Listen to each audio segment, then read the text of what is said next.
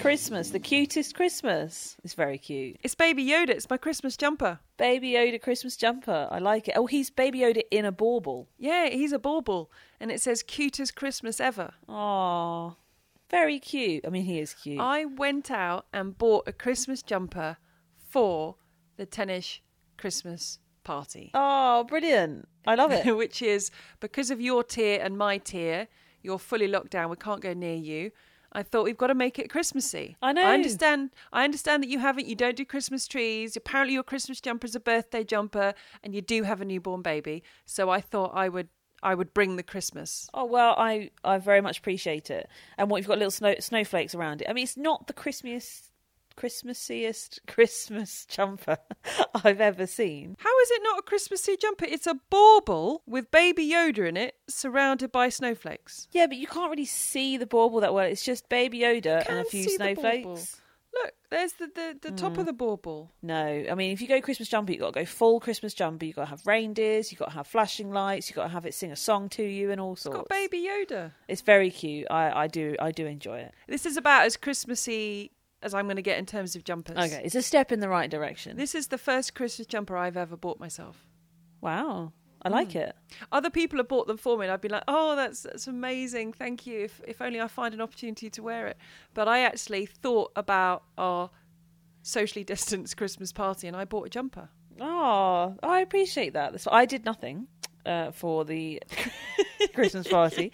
What I did is I brought myself, which at the moment is an effort, so I'm here. So there's your Christmas present. Happy Christmas. And let's say happy Christmas to everyone. People are listening to this at different times of the week, but it is Christmas week, so happy Christmas to everyone. Just hope everyone's staying safe and well, because it continues to be this crazy uncertain year.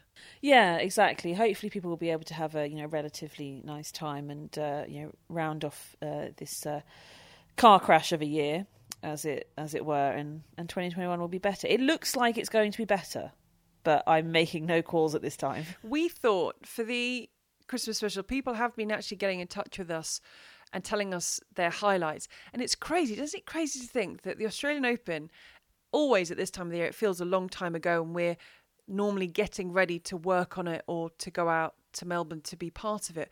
But it feels so long ago, the Australian Open. We had the bushfires. Remember all the talk about the bushfires?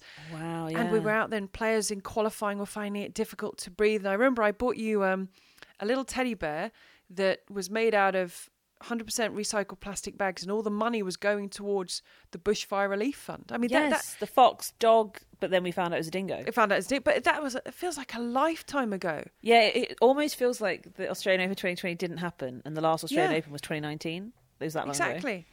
It was, there was Djokovic winning Australia, and then Sophia Kenin.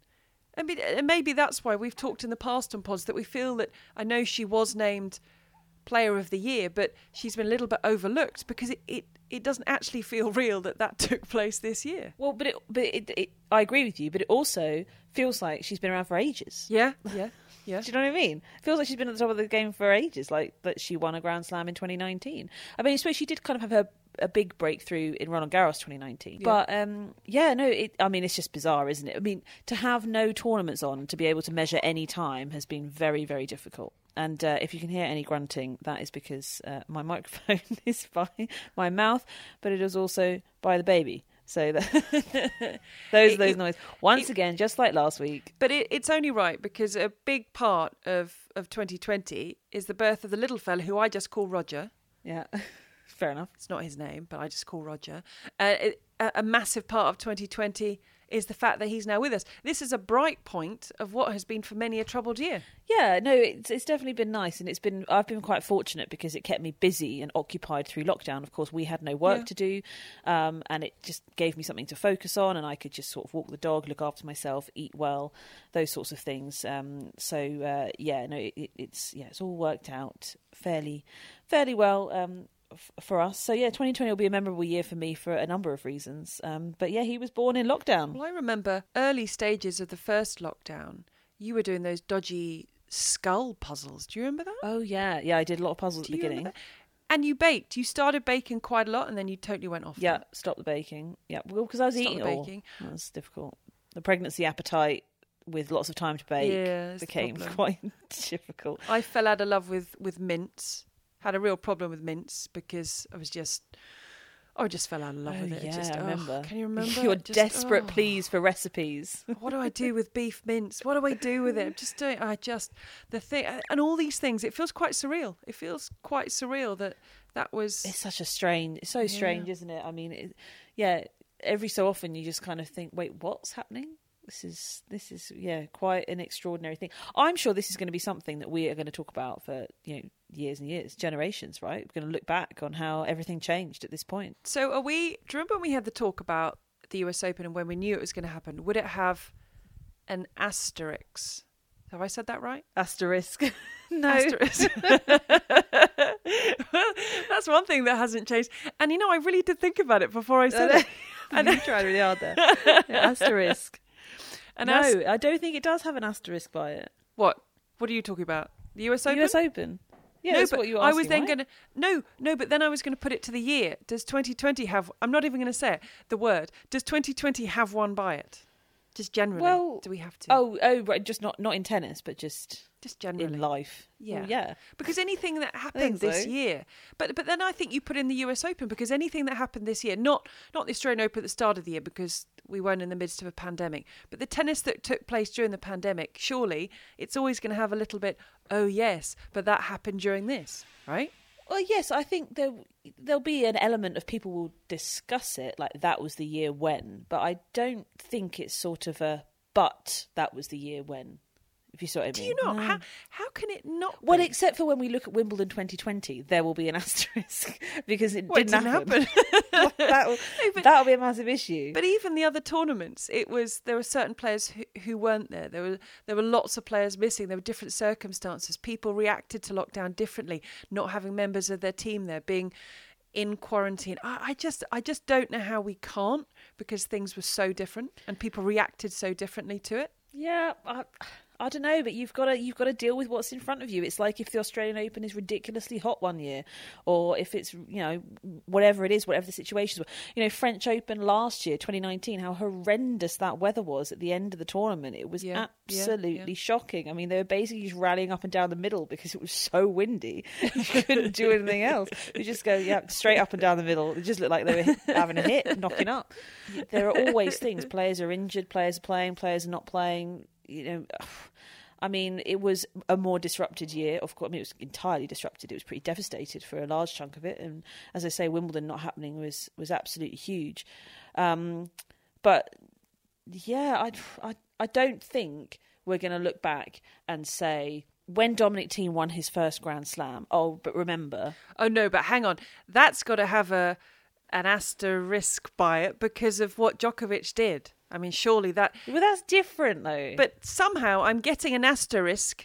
I can't even say it. I'm getting it into the US Open because that will have one by it because of what happened to Djokovic against Pablo Carreño Busta. Because surely if that hadn't happened, Djokovic he was the overwhelming favourite to win that title. I don't know. Thiem could have beaten him in the final, and do not count out PCB in that match. He was playing really well, and he was actually winning at the time, I think you'll find. So, yeah, no, I don't think that there should be an asterisk, because by putting an asterisk, you are diminishing the result, and you are diminishing, I think, what people have achieved through this year. And what people have achieved through this year has been extraordinary. There have been other battles to face that, it's been really difficult for people, to be in the bubble or whatever it is, to get around. People have been nervous, people have been stressed. I mean, we've heard a lot from the players about being stressed and that sort of thing. So, okay, so didn't have to deal with Nadal being there, but did have to deal with other elements as well. And he's been ready to win a slam for a while. He just hasn't quite got over the line. And I could totally have foreseen a completely normal 2020 where Dominic Thiem won the US Open. That absolutely could have happened. That's not a reach in any way. He'd been knocking on the door at the French Open, but he had won Indian Wells, of course, last year. He had been playing really well on the hard courts. He was so, so close to them. It absolutely could have happened. And I think quite a lot of people in our, when we do picks at the beginning of the year, I think a lot of people thought that he might win a slam and he might win the US Open. So, yeah, I think it's absolutely fine. No asterisk for me. It's just the way you say that word so casually and quickly, and I have to think about it. Well, I read the letters.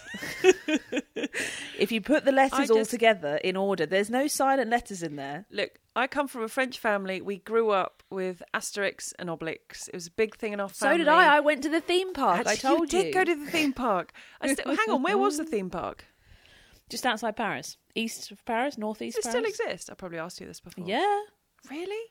I can't believe. So you've actually been to the theme park. There's me saying I'm this massive fan. I'm not really a massive fan. It's great. I went on their Viking boat and everything's awesome. Of course you did. I just can't say. Yeah. I just can't say the other word, which is why I'm saying right.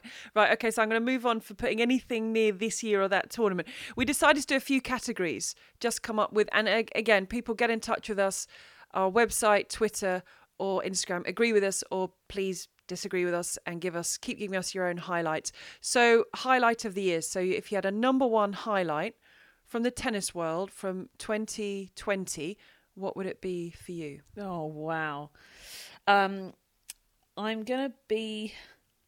I didn't know which way to go with this, because it was either when tennis started up again, because for me it was not, I don't want to say it was a surprise, but it was impressive. It was...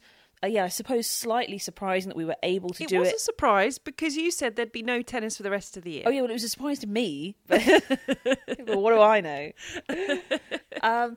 So I think, well, maybe I will go with that, because I kind of settled, well, maybe I'll pick something at the beginning of the year.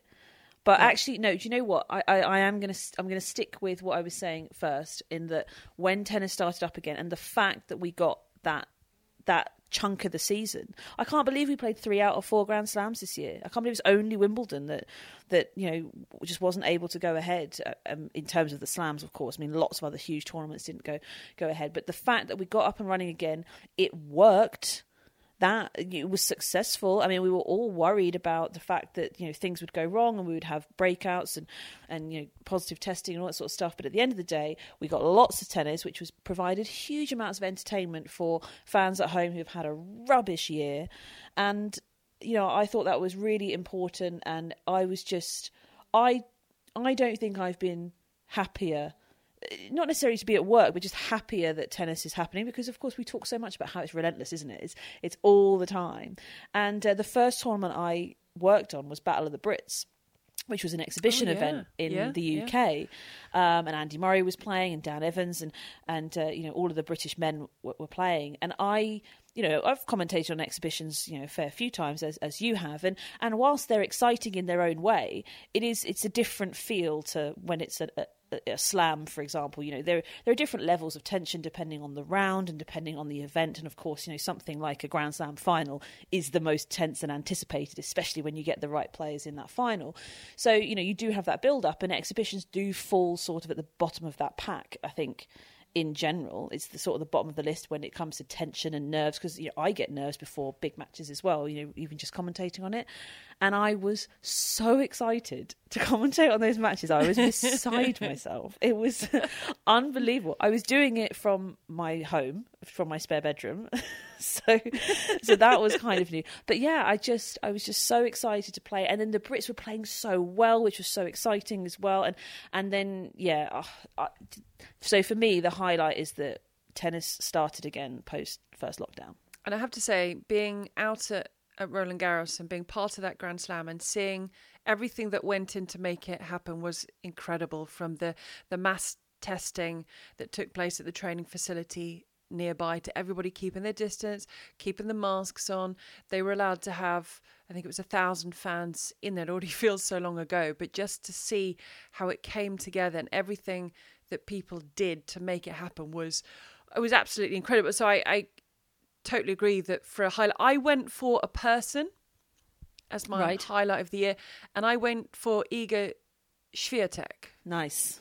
Not just because I can say her name, and that was a big thing in 2020, but her breakthrough at Roland Garros, she was so solid, she was so calm, she was so grounded, she was so normal. Yeah. For someone so young, and remember, she also got to the semi-finals in the doubles. Yes, and didn't lose a set in the singles. And didn't lose a set in the singles, and she was devastated to lose that semi-final in the doubles, even though more people than not were saying, oh no, I think this is a good thing. I think this is a good thing. She needs to rest. You don't want anything to happen. She was devastated. She thought she'd let her partner down. She was devastated she wasn't in the final.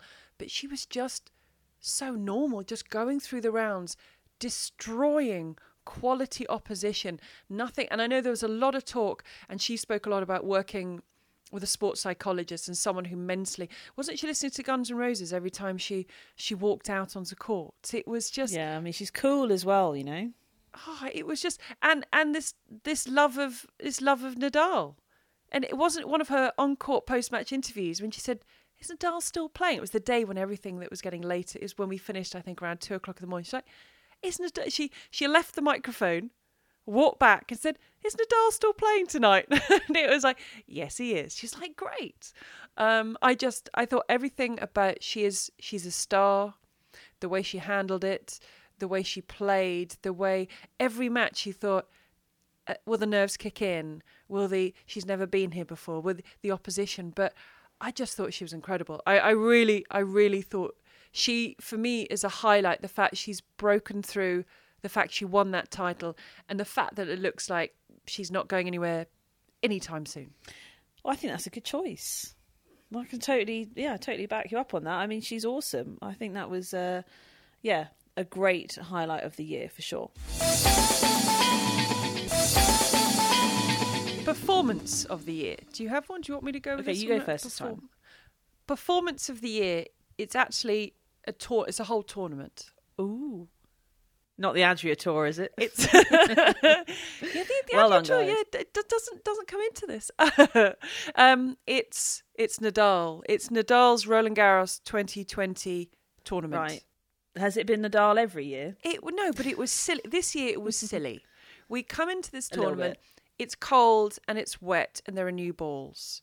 And everyone is early stages thinking, well, hang on a second.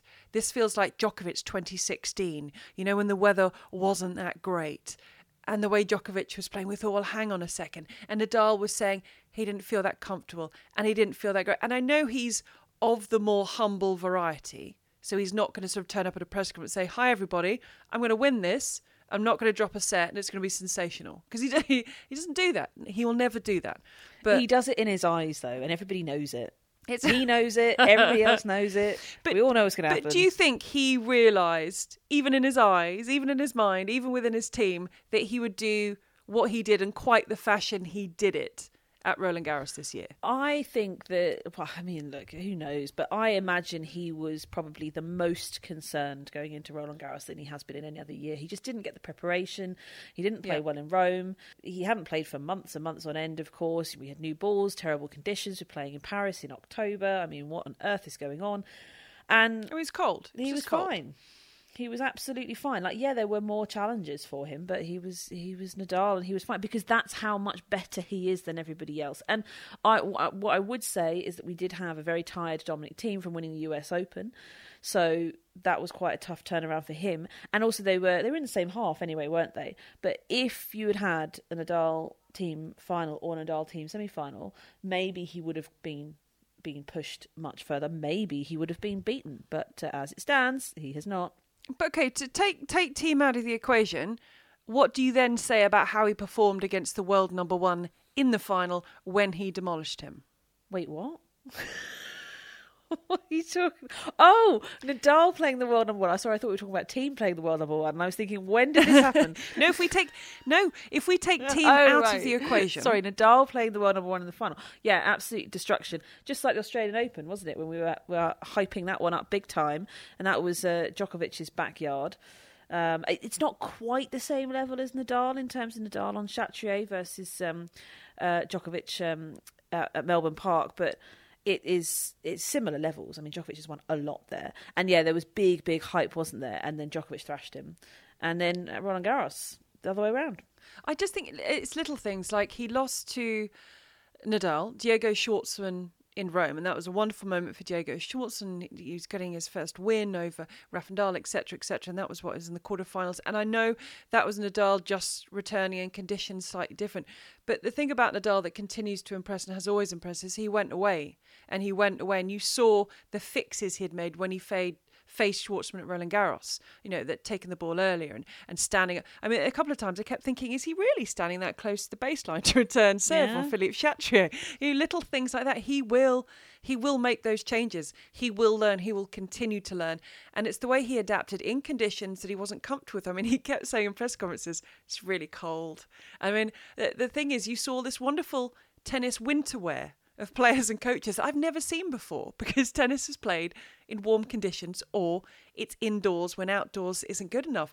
But Nadal, I just the way he played, and I just thought it was astonishing the way he came out and he kept playing at the level he did, and then to do what he did to Djokovic in that final, when Djokovic was trying to make up for what happened in the US Open in terms of get those Grand Slams, because that's what he is after, records at the moment, and he'd missed out through his own fault at the US Open to try and make amends at Roland Garros. Conditions suited him. They weren't necessarily suiting Nadal, but then the performance that Nadal pulled out. So I could just say the final of Roland Garros 2020 was my performance of the year, but I think I want to kind of give him the whole tournament, because there were challenges for him from the very beginning. It was spectacular, wasn't it? And it's just such an extraordinary thing just across all of sport and all of history of sport, I think, what Nadal is doing at Roland Garros. I think we're very privileged to sort of be a part of the sport, being able to witness it. Now, my performance is almost similar, actually. It's the final of a Grand Slam, possibly a whole performance of the whole Grand Slam. Can you guess? Are you going US Open? No, I'm not. Although that would also be very good. I was really struggling because we did have some phenomenal performances. But no, it's not PCB going 6-5 up against Djokovic and getting him defaulted. I like where you're going with that. And then I thought it's definitely not Team Zverev in the final of the US Open. I mean, that was memorable, but I don't think it would come into performance of the year. No, it's of course Sofia Kenin, Australian Open final against Garbine Muguruza, who people forget was in the final of the Australian Open because she's been quite quiet for a while. She played a phenomenal tournament there and she was playing really, really well. She looked the business in Rome. I thought she was going to break through. Well, not break through. She's already won Roland Garros before. It wouldn't be new. But, I thought she was going to really surprise people through Roland Garros. And she did play very, very well. Just didn't quite get over the line. Again, if you just haven't quite done enough winning, I think that just maybe a bit of an issue for her. But she's had some really great performances. If we'd have had a full 2020, how Muguruza would have performed. But no, she's not my performance of the year, even though I just raved about her for 2 minutes. No, it's Sofia Kenin. That final was just fabulous because through the tournament, she had just been cranking it up round by round. You know how she does. And we talked a lot about her on last week's pod, and I find her such a fascinating person to really sort of get stuck into, and fascinating player in terms of her game. But she was just cranking it up round after round after round, and then her performances through the quarterfinals, semi-finals were amazing. And then when she got to the final, you're thinking, okay, she's playing Muguruza here. She's won Grand Slams before. It's her first Grand Slam final. She can't, she's going to need to take it up another notch, but she can't. And oh my God, she did, and she did, and she did. I mean, it was phenomenal. And then there were times where it looked like she was going to lose. It was, of course, an incredibly tight match. And for me, it was the best showcase of what Sofia Kenin is all about. It was just about her attitude, her will to win, her competitiveness was absolutely phenomenal. Her down-the-line shots were just off the scale because, for me, that's what she's absolutely the best at, is taking that ball down the line from the corners. And that's something very, very effective against Muguruza, so that did work out nicely for her in terms of a matchup. But I loved it. I absolutely loved everything about it. I love the fact that people can't get a grip of her. I love the fact that people can't necessarily warm to her right away. You've got to think about it because she is a very nice person, but it's still tough to sort of get in there.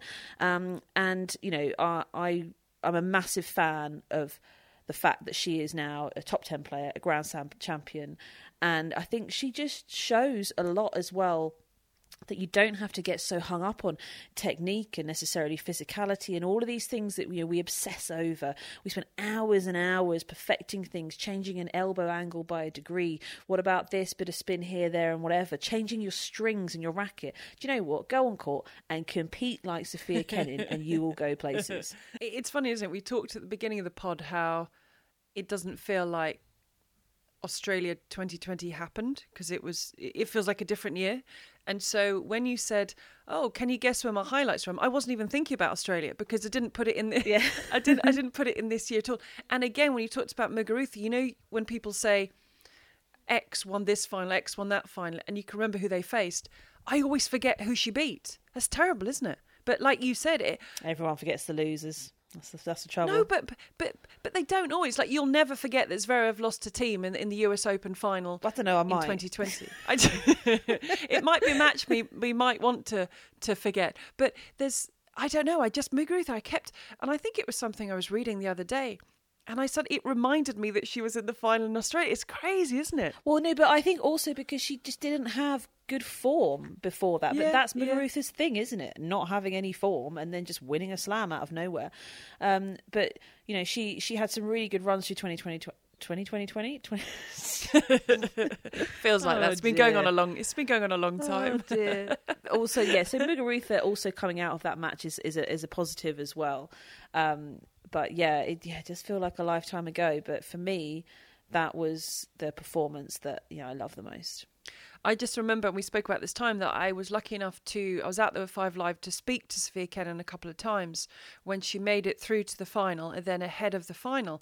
And while on court you see this kind of stomping, stamping, slightly terrifying person, if we're honest, although that for me has softened through the year, off court, when I interviewed her, she's a young girl. She was a young girl sort of giggling about going to Cartier. Although a young girl in Cartier doesn't sound right, does it? But she has the money to go to Cartier. A young millionaire girl. But she was a young, giggling girl, just very young, very normal. And people say, "Oh, what will you spend the money on?" Because that is a normal question. You're a young girl, you've worked hard, and suddenly, whether you win this final or not, you're going to be given a hefty check. And she talked about Cartier. She said, "I've loved it and I've always wanted to go there and that's where I'd like to go, etc., etc."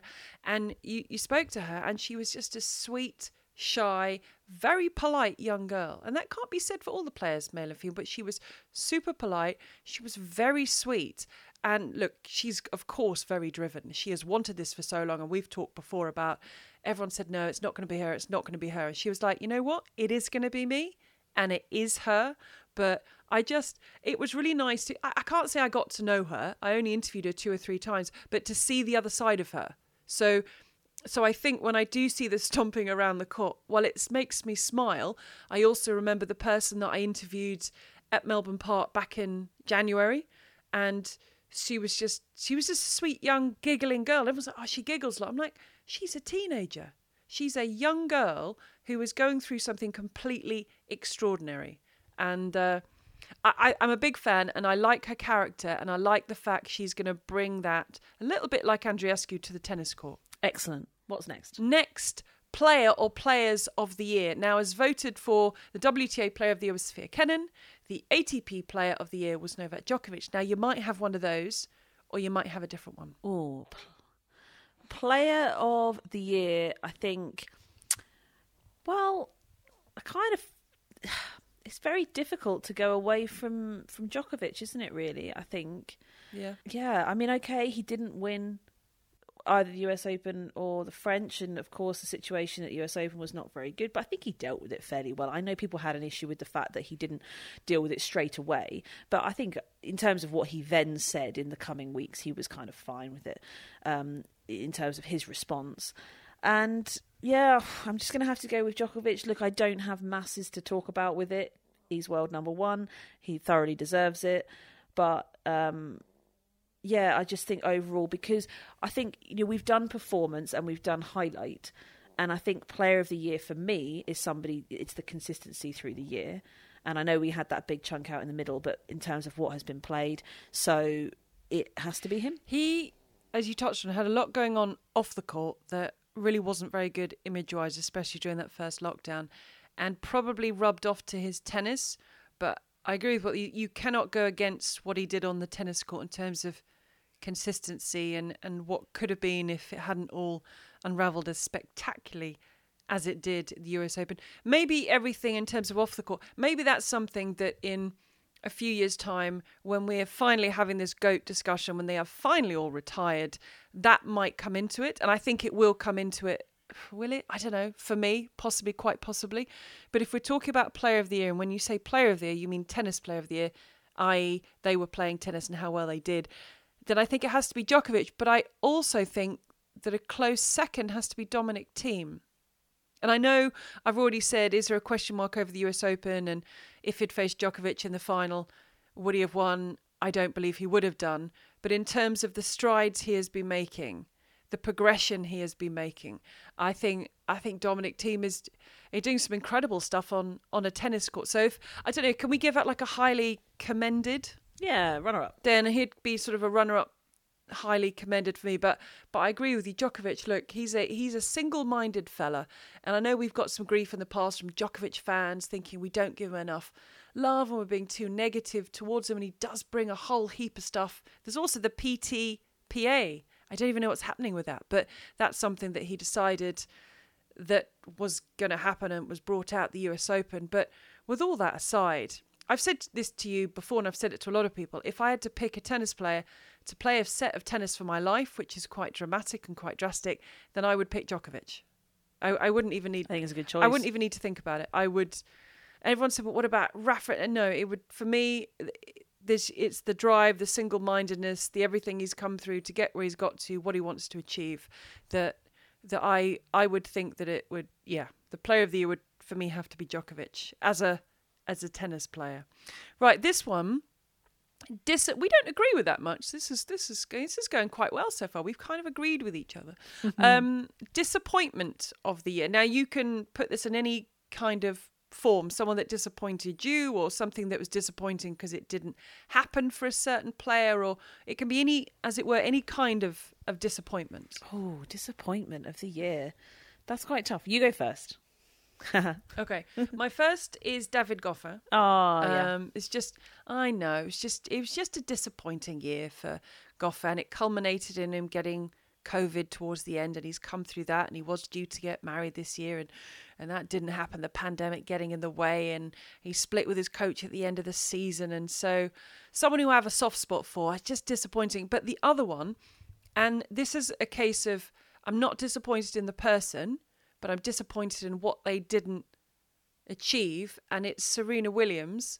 And I know I've said I don't think she will anyway, but it was disappointing for her that she wasn't able to equal the Grand Slam record in a couple of opportunities she had. Yeah.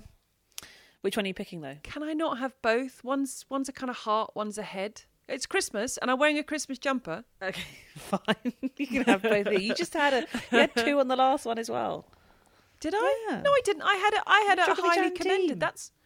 That's not. I had a highly commended. Okay, right. So these are joint. That's not. These are joint. That's fine. This joint sort of. Okay, Serena Williams. There you go. If I had to have one, it would be disappointed for her that in those couple of opportunities she wasn't able to equal the record, because, as it does with all of us, age, time starts to catch up with us. I'm going to go for somebody you probably won't expect, actually, and I'm going to say Karolina Pliskova. Okay. And the reason is that I think for probably about 4 years or so, since she's been at the top of the game, and she's of course been world number one, I've wanted it to all come together in terms of winning a slam.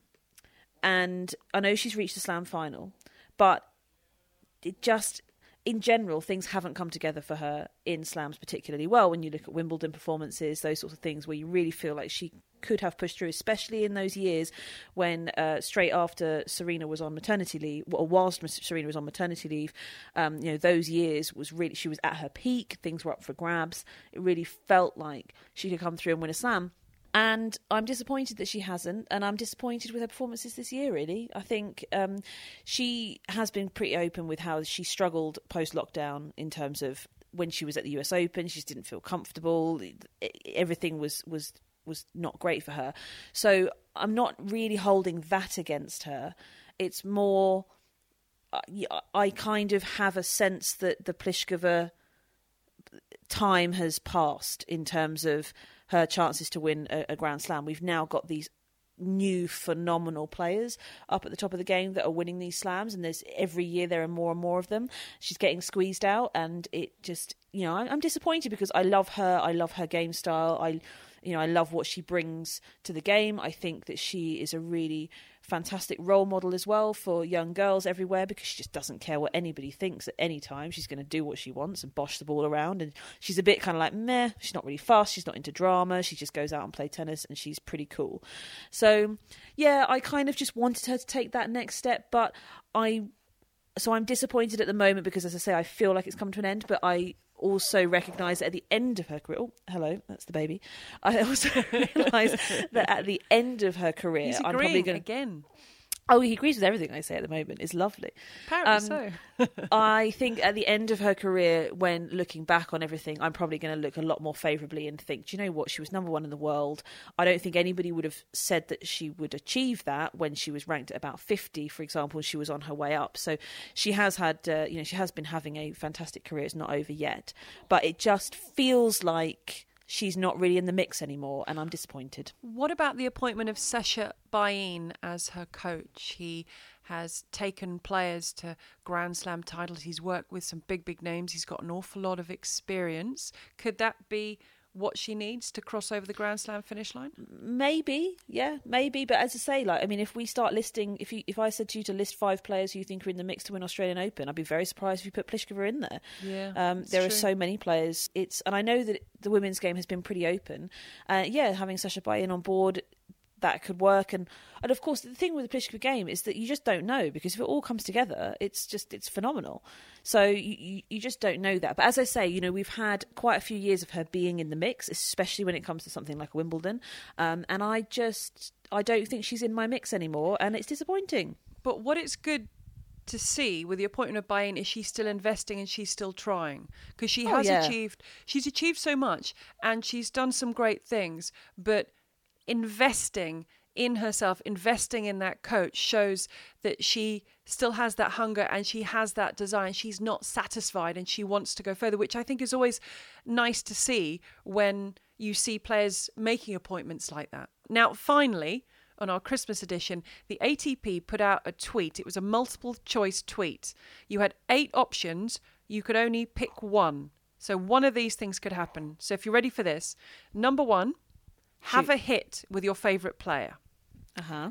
So that for you would be Pablo Carreño Busta. That'd be a big thing for you. Number 2, Roger Federer wins another Grand Slam.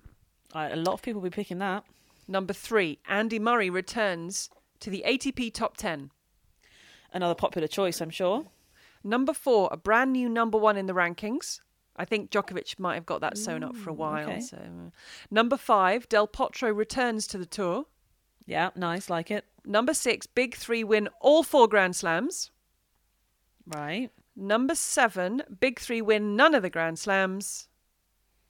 And number 8, you bring back your favourite retired player. You can only have... And people do get in touch with us. Let us know which one you would pick. So which one of those 8 are you going for? They're all so good. Yeah. The retired player, now that's thrown me, because I thought I knew what I was going to say, and it was obviously going to be Del Potro.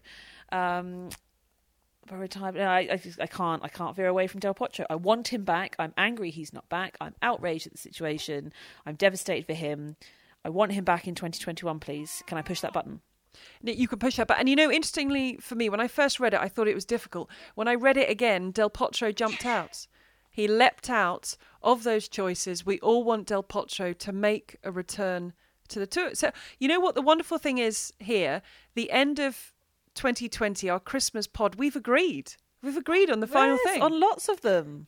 You see, we've agreed on loads of this, and then we agreed on Del Potro. If anyone listening has got a different one, then do let us know. But we just wanted to be with everyone Christmas week and look back at a few of our highlights, because it's been a crazy year, but we've made it pretty much to the end, and there've been some bright points in it. And I think, I don't know, Naomi, I think you'd agree that it's been another good year of podding, and we're looking forward to more. And we just wish everyone a Merry Christmas. Yeah, I couldn't agree more. I mean, I absolutely love doing the pod, and the listeners make it. The feedback from the listeners has been fantastic, and we hope that you guys enjoy it as much as we do. So I hope you have a happy Christmas. We know it's been a rubbish year, and fingers crossed we've given you a little bit of light and positivity through it and bring on 2021. Yeah, thank you so much to everybody for listening. Keep getting in touch with us, and we'll be back with more pods in the new year.